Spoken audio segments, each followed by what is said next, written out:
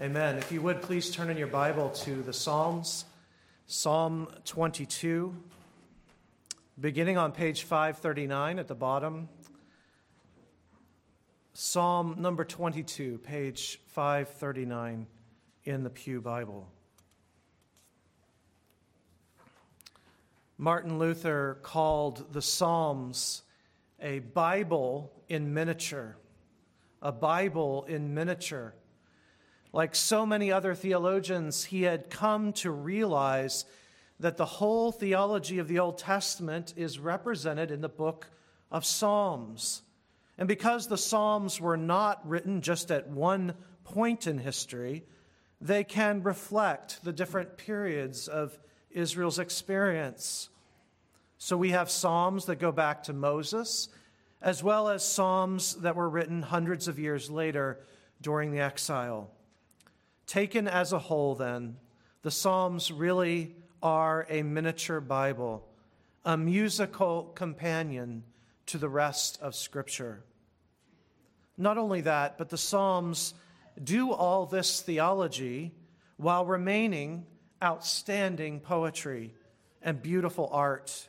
They record God's mighty deeds and they reflect on God's awesome character, but they always do it in a poetic and personal manner. You see, the Psalms are not just a collection about God's greatness. They are that, of course. But they are also a set of reflections on what it means to be a believer in relationship with that great God. They are our response to who God is and what he has done for us. This means you can open the Psalms and find the richest treasures of reflection on God's person, and at the same time, find the deepest reflections on what it means for us to trust God and to live in relationship with God. There are so many examples of this, but let me just fly you over one psalm very quickly. We probably all know Psalm 23, "The Lord is my shepherd." Psalm 23 gives us one of the deepest looks into God's nature. He is shepherd and all that comes with that as you go through that memorable psalm. But there is also there an overwhelming abundance of truth, not just about his character, but about what he does for his people. And yet at the same time, it's also one of the most insightful passages of Scripture on what it feels like to be in relationship with God from our side as God's lambs. As we read or recite Psalm 23, it feels equally theological and personal. It is deep thinking on God and deep feeling on what it means to walk with him in real life. And this is why the church, from the very start, has treasured the Psalms, especially in worship, because no other source can go so deep into God's heart and so deep into my own heart. It's probably for this reason that many of us read the Psalms all year around, even when we're reading another book of the Bible alongside it. Once you become a mature believer, the Psalms are never very far out of your reach.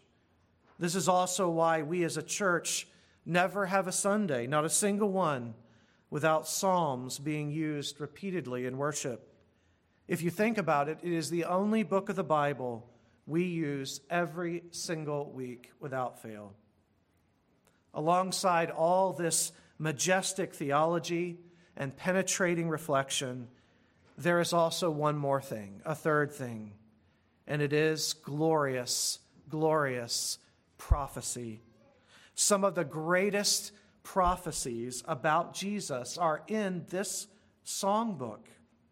Peter reminds us in the book of Acts that David was a prophet. We often don't think of him that way, but Peter tells us he was. And so it shouldn't surprise us that his songs, while talking of God and Christ and of our lives and hearts, are also prophecies of what will come. Tonight we've come, in my opinion, to one of the two greatest prophetic psalms in the Psalter. A psalm that is incredibly prophetic, theological, and personal. Because it's so rich and because it's so important to our faith, tonight we'll only consider the first verse of this prophetic song, verses 1 through 21 in your text. So with that introduction, would you please stand as we read those verses? Psalm 22, the first song, the lament, verses 1 through 21.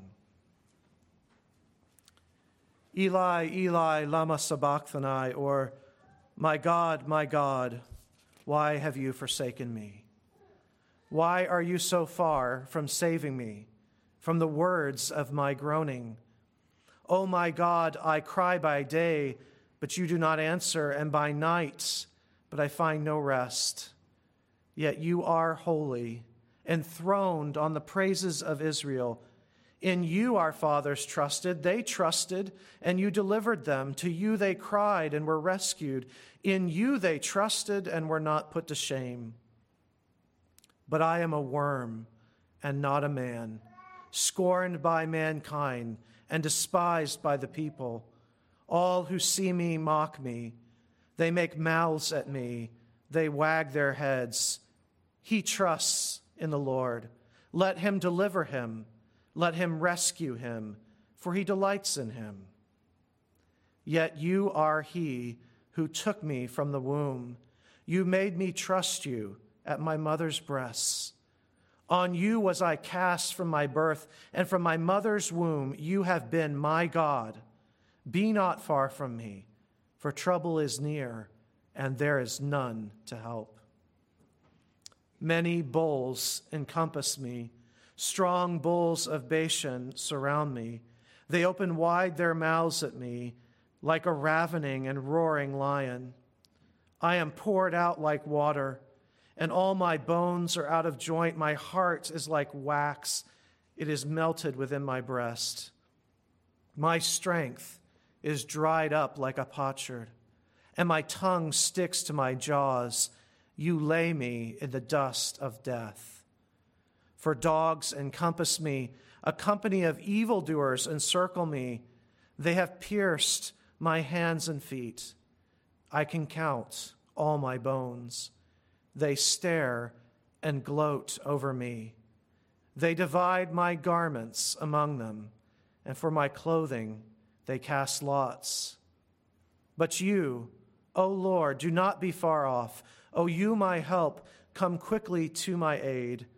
Deliver my soul from the sword, my precious life from the power of the dog. Save me from the mouth of the lion. You have rescued me from the horns of the wild oxen. This is God's word. Let's pray now and ask his blessing on it. Father, these words were precious when David wrote them, but how much more precious are they to us now, who know them to be the words of Christ upon the cross. And so strengthen our hearts and minds to receive this witness and do your work amongst us. We pray and ask it in Jesus' name. Amen. Amen. Please be seated.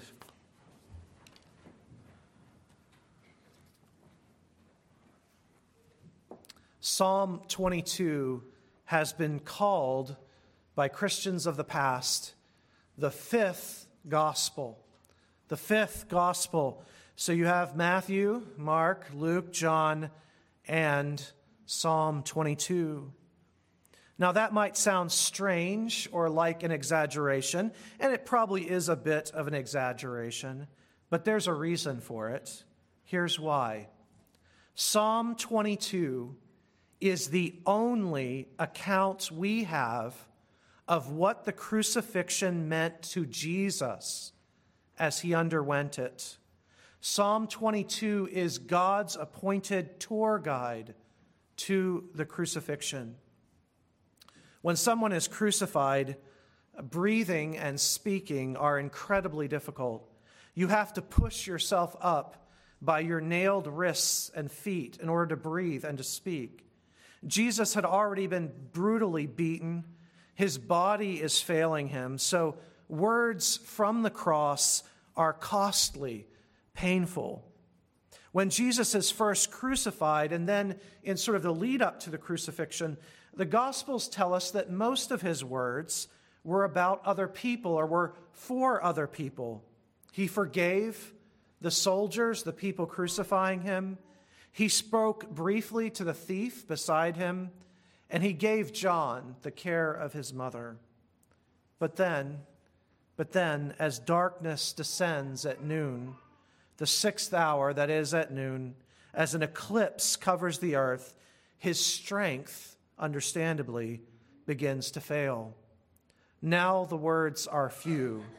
Jesus' words become short. His attention moves from the needs of others, serving others, to rather expressing his own sorrow.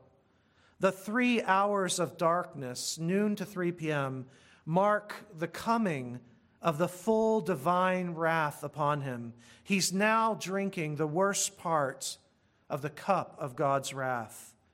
He cannot narrate this. He cannot preach this. He cannot explain to them what is happening. So he cries out with Psalm 21, verse 1, Eli, Eli, lama sabachthani, my God, why have you forsaken me? In this time of greatest agony, as darkness covers the earth, Jesus chose this psalm to narrate to us what was happening to him and in him. He couldn't recite the whole psalm. He couldn't. His body would not allow that. So he did a very Jewish thing. He cited the first verse as a way of claiming the whole psalm to himself. Much as today, I might say to you, the Lord is my shepherd, and you would know that I was referring to the whole of Psalm 23.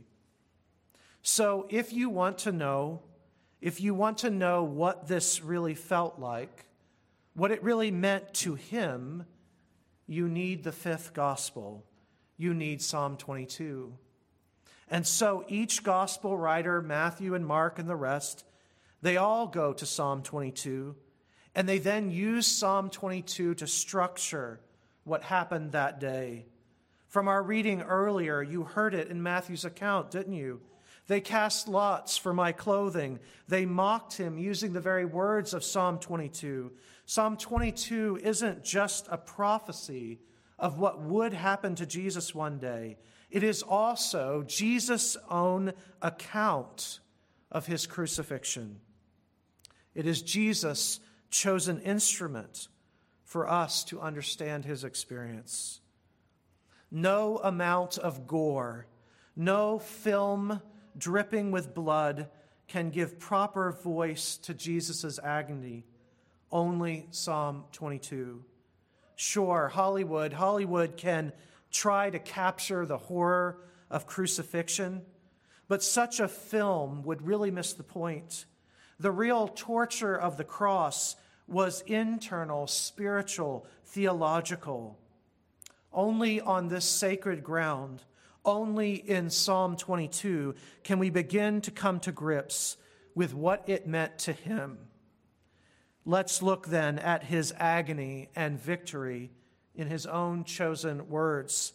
Tonight we'll consider the first half of Psalm 22, verses 1 through 21, which is a lament, a cry of agony.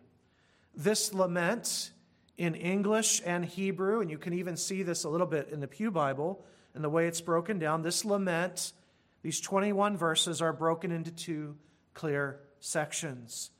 In verses 1 through 11, the agony of alienation. The agony of alienation. And then in verses 12 through 21, the agony of execution. So first, notice with me the agony of alienation in verses 1 through 11.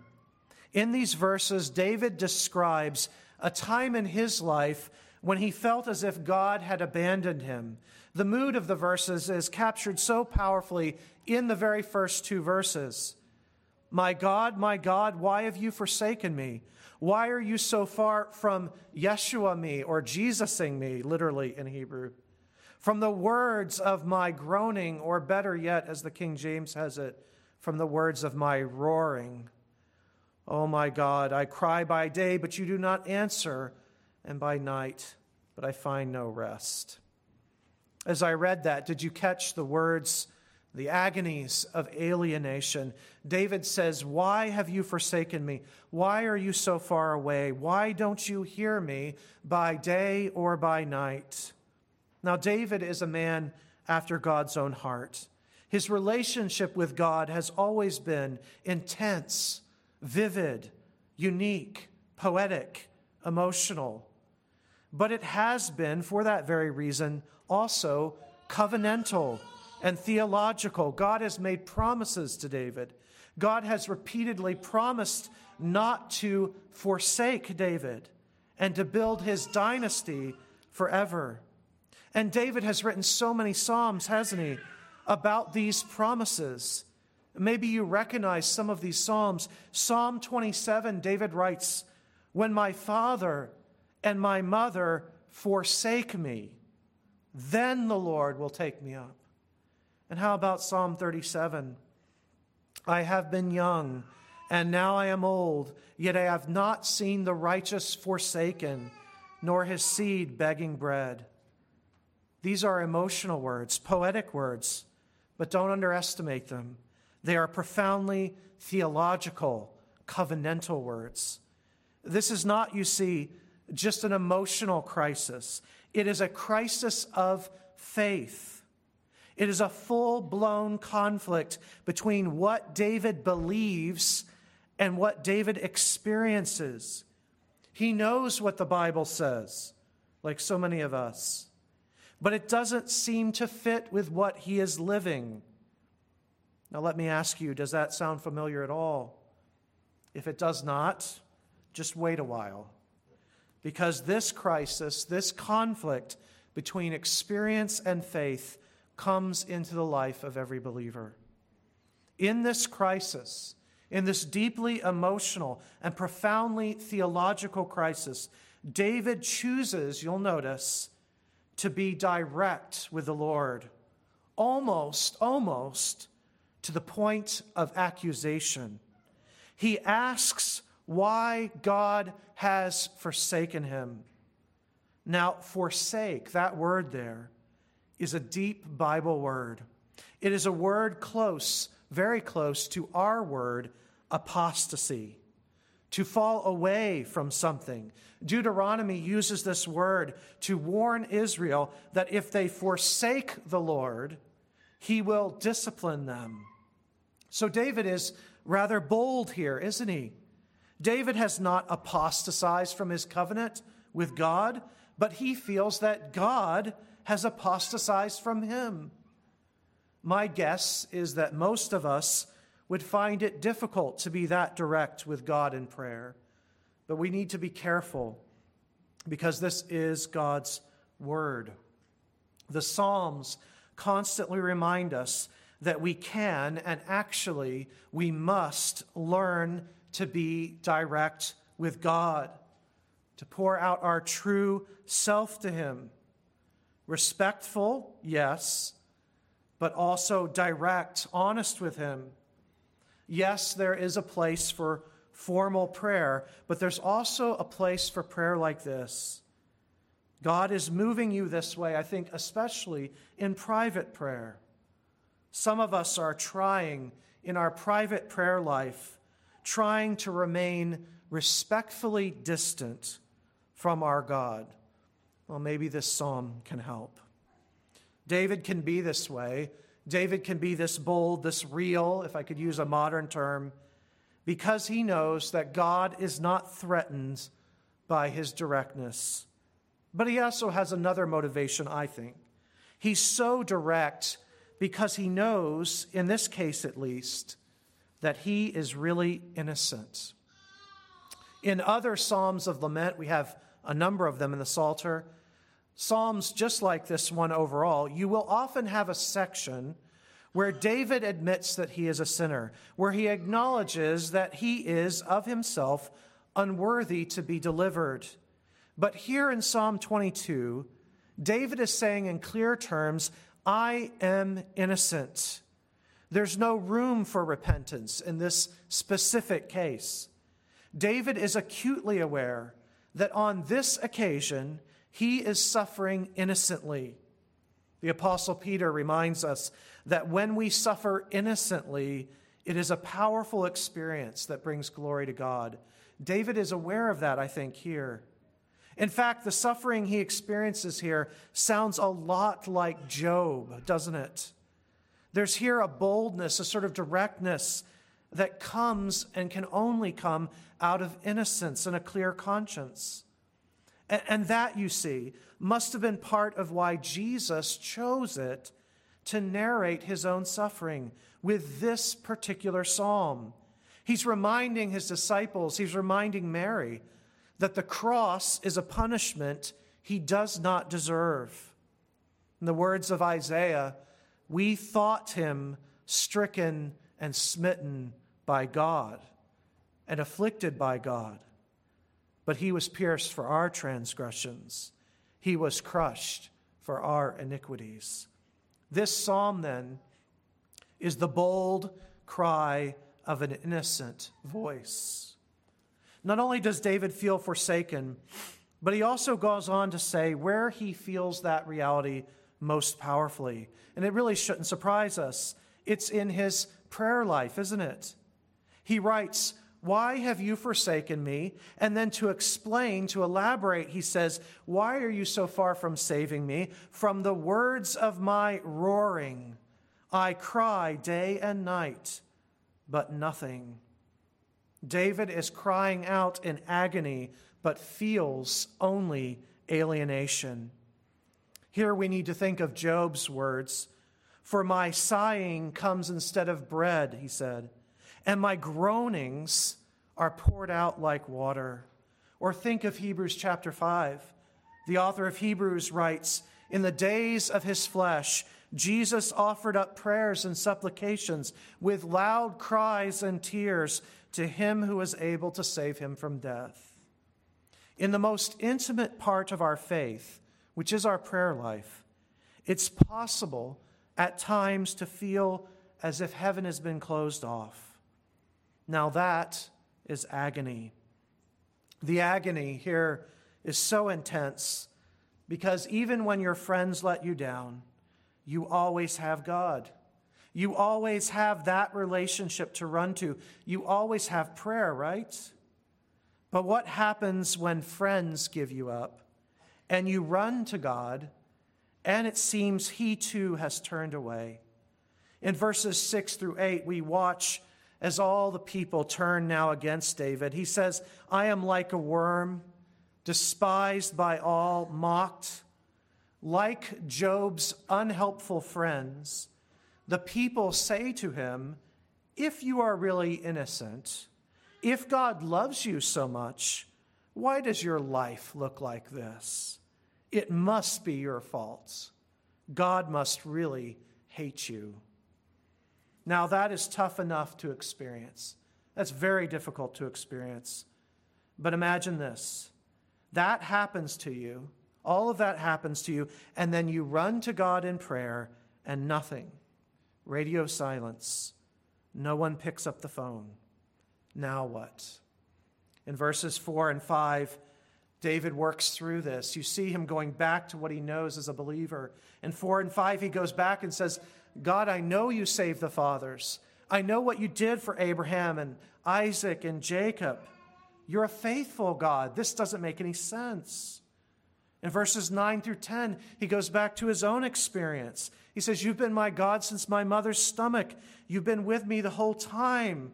I was born into faith in you, carried by you in my mother's arms." He knows all this. He believes all this. But God is far from his cry. His roaring never seems to leave the room. Now this is agony. This is the agony of complete rejection. Even God has turned his back on you. This is how David felt and sometimes it's how we feel too. But please don't miss this.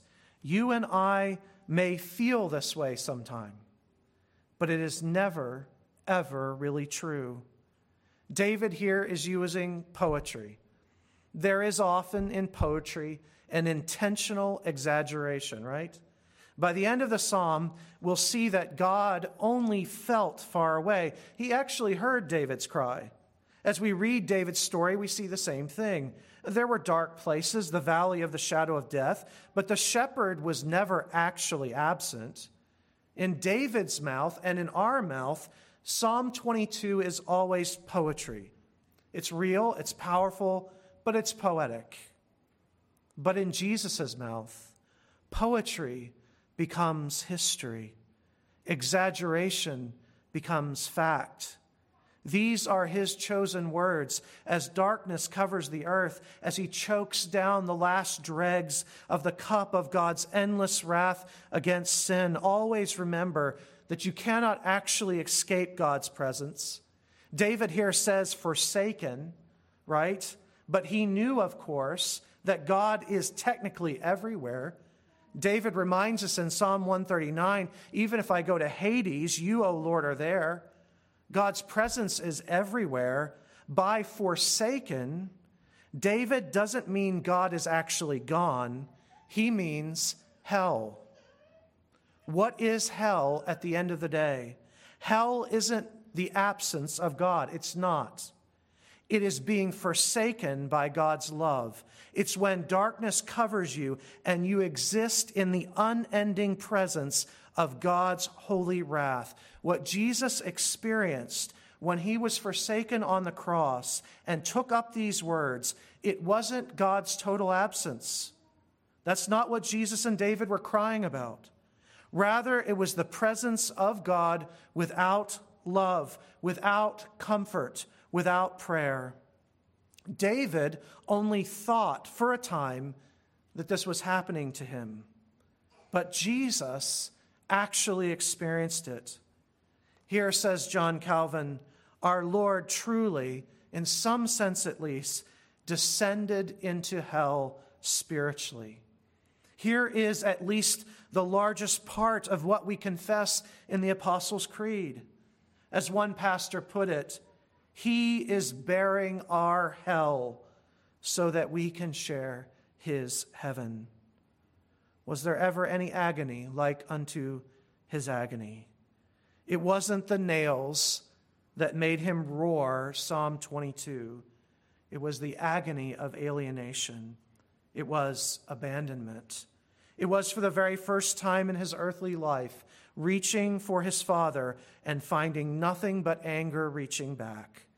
That's what these words mean in their fulfillment. Secondly, in verses 12 through 21 now, we have to this agony of alienation added the agony of execution. We won't read the whole section again, but notice the vivid imagery that David uses. First of all, he describes his enemies as animals. Verse 12, he says, many bulls encompass me. Verse 13, they are like a ravening and roaring lion. Verse 16, for dogs encompass me. Now, for those of you who are animal lovers, you know who you are. Please do not misunderstand what David is saying here. David, remember, was a shepherd. He knew how to love and care for animals, and maybe he even raised dogs. The point here is not to portray his enemies literally as animals, but rather to, in a very poetic and powerful way, speak to their viciousness. David is saying that his enemies are not acting like image bearers. They have no human morality. They are just angry and hungry. Meanwhile, secondly, notice as David is completely vulnerable in all of this, defeated and exposed. Verse 14, I'm poured out like water. Verse 15, my strength is dried up. In fact, it is so bad that he says in verse 15, you, God, lay me in the dust of death. I'm dying. And verse 16, they have pierced my hands and feet. Verse 17, I can count all my bones, and they stare and gloat over me. And verse 18, they divide my garments among them. The dividing of garments is something you only do when the person is dead, dying, or being executed. The person doesn't need them anymore, so they can give them up. In Roman times, when Jesus was crucified, the soldiers would receive the victim's belongings as loot, as compensation for their work. And because Jesus really didn't have much, his executioners decided that it wasn't worth dividing up, so they cast lots and gave the whole to one of the soldiers. But back to David for a moment. Did David write this out of his own experience, as he did with so many of the other Psalms? If so, how? David was never executed, obviously. So what is this? It's recorded for us hundreds and hundreds of years before Christ was born. So no one can blame the church or say that we as Christians made this up. You can find copies of it going hundreds of years before the birth of Christ. How did David write these things? I think there are two possibilities. Choose whichever one you want. They both bring glory to God and bring glory to Christ. The first is this, that David wrote this about an experience he had, probably a terrible illness. As he lay, almost dying, he notes how many people around him are anticipating his death, hungry for it. Maybe they've already begun dividing up his kingdom and his clothing, in their minds at least. Having recovered, David now writes Psalm 22, and as he does, the Spirit of God moves him to describe the whole experience in terms of an execution. In other words, David, by the Spirit, is writing, but it's poetic exaggeration to some extent, and he knows that. Maybe later on, or even as he writes, he becomes aware that this psalm is actually a prophecy, that this exaggeration is going to be realized literally in the Messiah. The second option is much simpler. David here is simply prophesying. This is not his experience. It doesn't fit anything we know about him. Some people would say, and I guess I lean this way a little bit, stop trying to make it fit and simply accept that the Spirit revealed this to him and that he wrote as the Spirit directed him. But here's the point, either way you want to go, and don't miss this. Whatever the circumstances of David's life, God inspired him to describe an execution, something he never experienced. And the execution he describes is the exact parallel to crucifixion. And every historian agrees that crucifixion did not exist in David's world. Verses 12 through 21, the second part of the lament, describe torture and public execution, including the piercing of hands and feet and the dividing of garments. Psalm 22, then, is one of the two greatest prophetic psalms, Psalm 110 being the other, if you're curious. And for that reason, Psalm 22 has been used by the Church of Jesus as unmistakable evidence. Like Isaiah 53, there simply is no honest, straightforward explanation for this psalm that does not admit these things. Attempts to explain it away by altering a phrase here or there do not, in the end, change the overall picture. This is the lament of a tortured and dying man being publicly executed. Nothing in David's experience can account for this, and no form of death at that time in Israel can explain it. Most of you, when you walked in tonight, probably already knew that the Psalms are deeply theological and very personal. You already love those things and the things they say about God and about our lives. He's our shepherd, he's our rock, he's our shield. You've probably used the Psalms 100 times to get through hard times, to express joy, to provoke repentance. But don't miss the third and vital use of the Psalms, its most important use. It points us to Christ. It, like all of the Bible, is a gospel, good news. Now, brothers and sisters, step back with me a moment. What have we heard tonight? We've heard the roaring of a man cut off from man and God, utterly forsaken. And then we watch as he is executed graphically and publicly. What should our response to these things be? I think there are 3 vital applications, and please don't miss any of them tonight, because I think each is absolutely essential as we walk away from this psalm. First, Psalm 22 is a liturgy for the church in the Old Testament and the New Testament. Psalm 22 is a liturgy for the church. What do I mean by that? I mean that you can and you should use it to express your grief in the worst moments of your life. Before Jesus was born, for hundreds of years, faithful Jews sang this psalm in worship and used it in private prayer to get through terrible times. We can and should do the same. Ed Welch, a professor of counseling at CCF, once noted that God gave us the Psalms in order to, quote, help us name the silences in our hearts. The inarticulate groanings, he said, become speech, end quote. That might not make much sense to you now, but at some point in your life, you're going to be so hurt, so tired, so absolutely broken that you will find that you cannot speak to God anymore or to anyone else. You will pass into silence. You'll try to pray and nothing will come. When that happens, let the Psalms name the silences. Let the Psalms become your voice.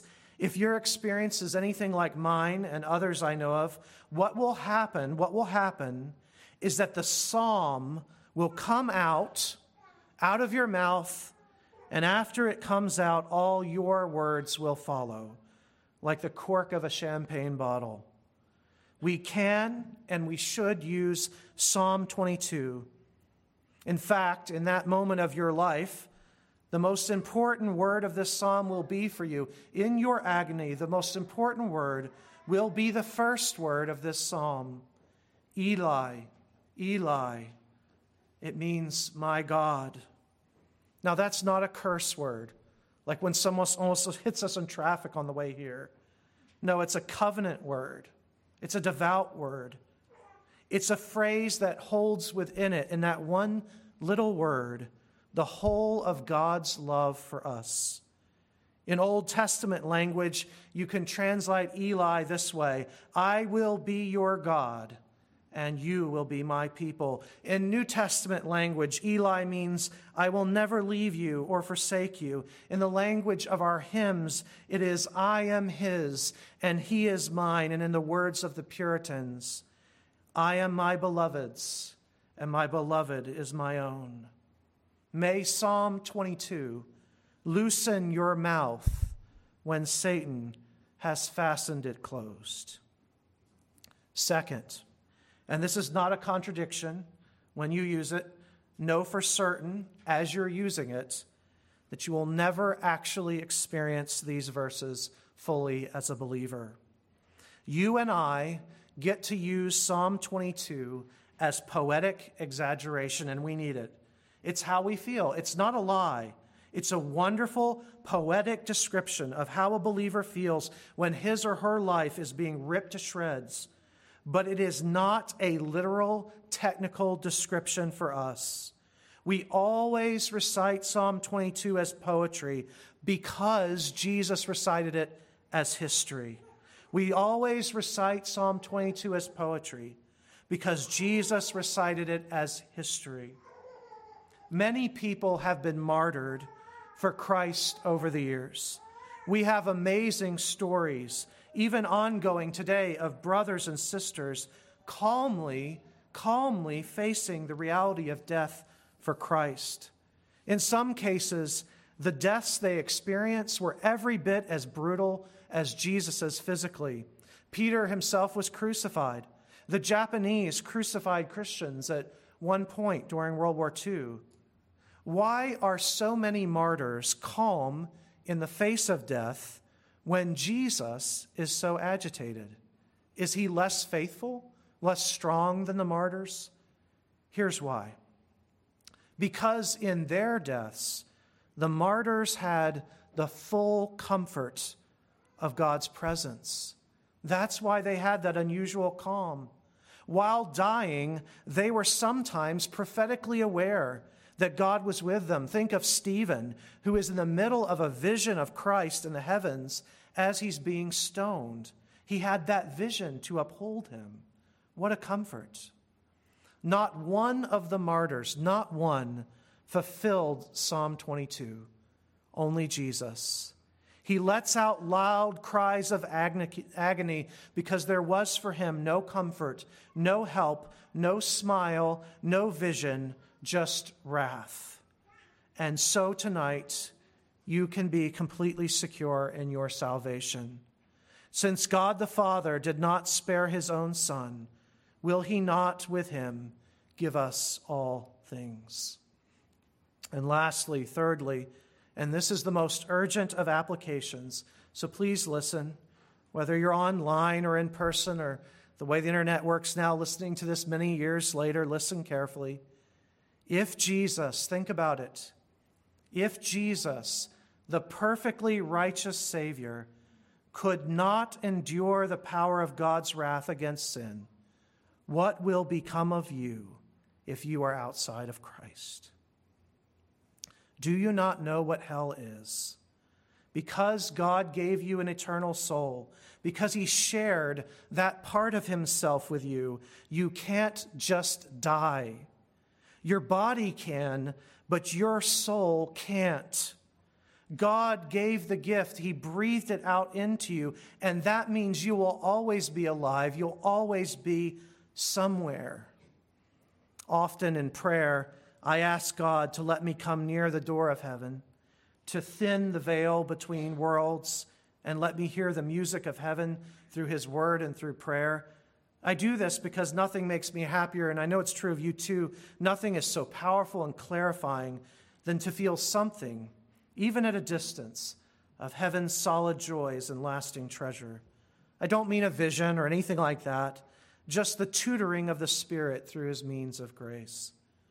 But you know, not one of us dares ask him to bring us close to those other doors, to the doors of hell. You think life here is hell, with its violence, its pollution, its endless fighting, its bickering. You can barely bear it. You cannot bear it. How then will you bear hell? If you hear Jesus screaming on the cross, how will you bear it? The worst part of hell, I think, will be knowing that you could have avoided it. If Christ does not take hell for you, then you must take it for yourself. And how will you drink the cup that choked the Lord Jesus? So repent and believe today, and then you will feel the whole psalm shift under your feet. Want to see where that happens? In Hebrew, it is the last word in verse 21. It doesn't come across in English because the English translation changed the order of the words. But in verse 21, there is just one Hebrew word left to itself at the end of that verse, and it's the turning point of the whole psalm.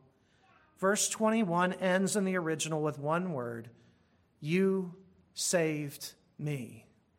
You saved me. To which we might add tonight, you saved me, even me. Amen. Let's pray. Father, how we thank you that you have given this psalm to us for our comfort and encouragement. And may it be used in the life of your people for their good. But how we rejoice that it is not ours to own, for it belongs to our Lord Jesus Christ, who fulfilled it in its entirety. How we give you thanks that this will never be true of us, and how we give thanks that you made it true for him. Father, receive now our worship and our praise, even now as we turn in our hymnals to sing of him. cause us, each one of us, to know what he absorbed on our behalf. Fill us with that joy and that peace, we pray, for we ask it in Christ's name. Amen. As we close our time of